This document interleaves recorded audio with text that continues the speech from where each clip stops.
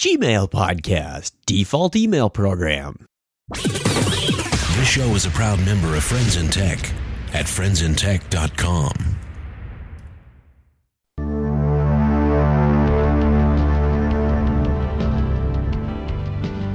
Welcome to the Gmail Podcast, a collection of short hints, tips, and tricks to help you get more from your Gmail account. I'm your host, Chuck Tomasi. This podcast is sponsored by GoToAssist Express, the terrific way to solve someone's computer problems without making a costly trip to their site. With just a web browser, you can be up and running in minutes to see what's on someone else's computer screen, transfer files back and forth, see what's installed and running on their machine, and even chat, all over a secure internet connection. They don't have to install or remove any software. It's so simple. Try GoToAssist free for 30 days at gotoassist.com/techpodcast. That's gotoassist.com/techpodcast for your free 30-day trial. Thanks.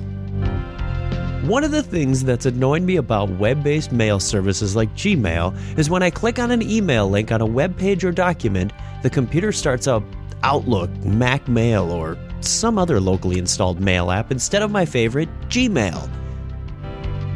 If this issue has bothered you, then I have a solution for you. This podcast covers the steps necessary to make Gmail your default email program for the big four browsers: Firefox, Chrome, Internet Explorer, and Safari. Some solutions require additional software to be installed. Links to those applications are provided in the posting on the website. Firefox users have the easiest time. Just open Preferences for Mac users or Tools Options for Windows users, then select the Applications tab at the top. In the search box, type Mailto, M-A-I-L-T-O as one word, and change the corresponding selection to read Use Gmail.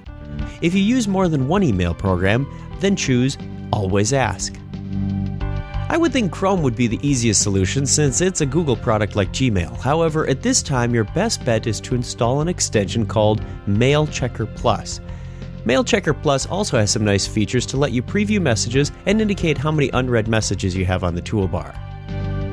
Mac Safari users are also required to install an additional piece of software called Google Notifier.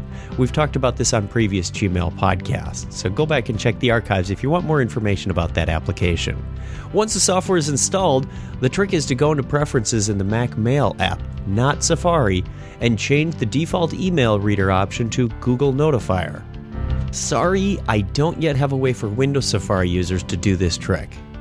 Internet Explorer is probably the most complex solution to use Gmail as your default mail application. It's actually a little more complex than I have time to cover here, so I'm only going to mention that the best solution I've come across is a free third-party application called Affixa Basic. Again, links are in the posting on the website.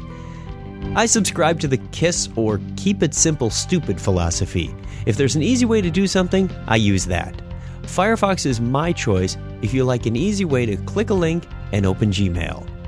That's all for this time. Comments, suggestions, or questions can be sent to gpodcast@gmail.com or check the website for full information and archives of all previous Gmail tips at chuckchat.com. For more great information between the podcasts, follow me on Twitter at Gmail Podcast. I have no affiliation with Google other than as a satisfied Gmail user. Thanks for listening, and don't forget to write.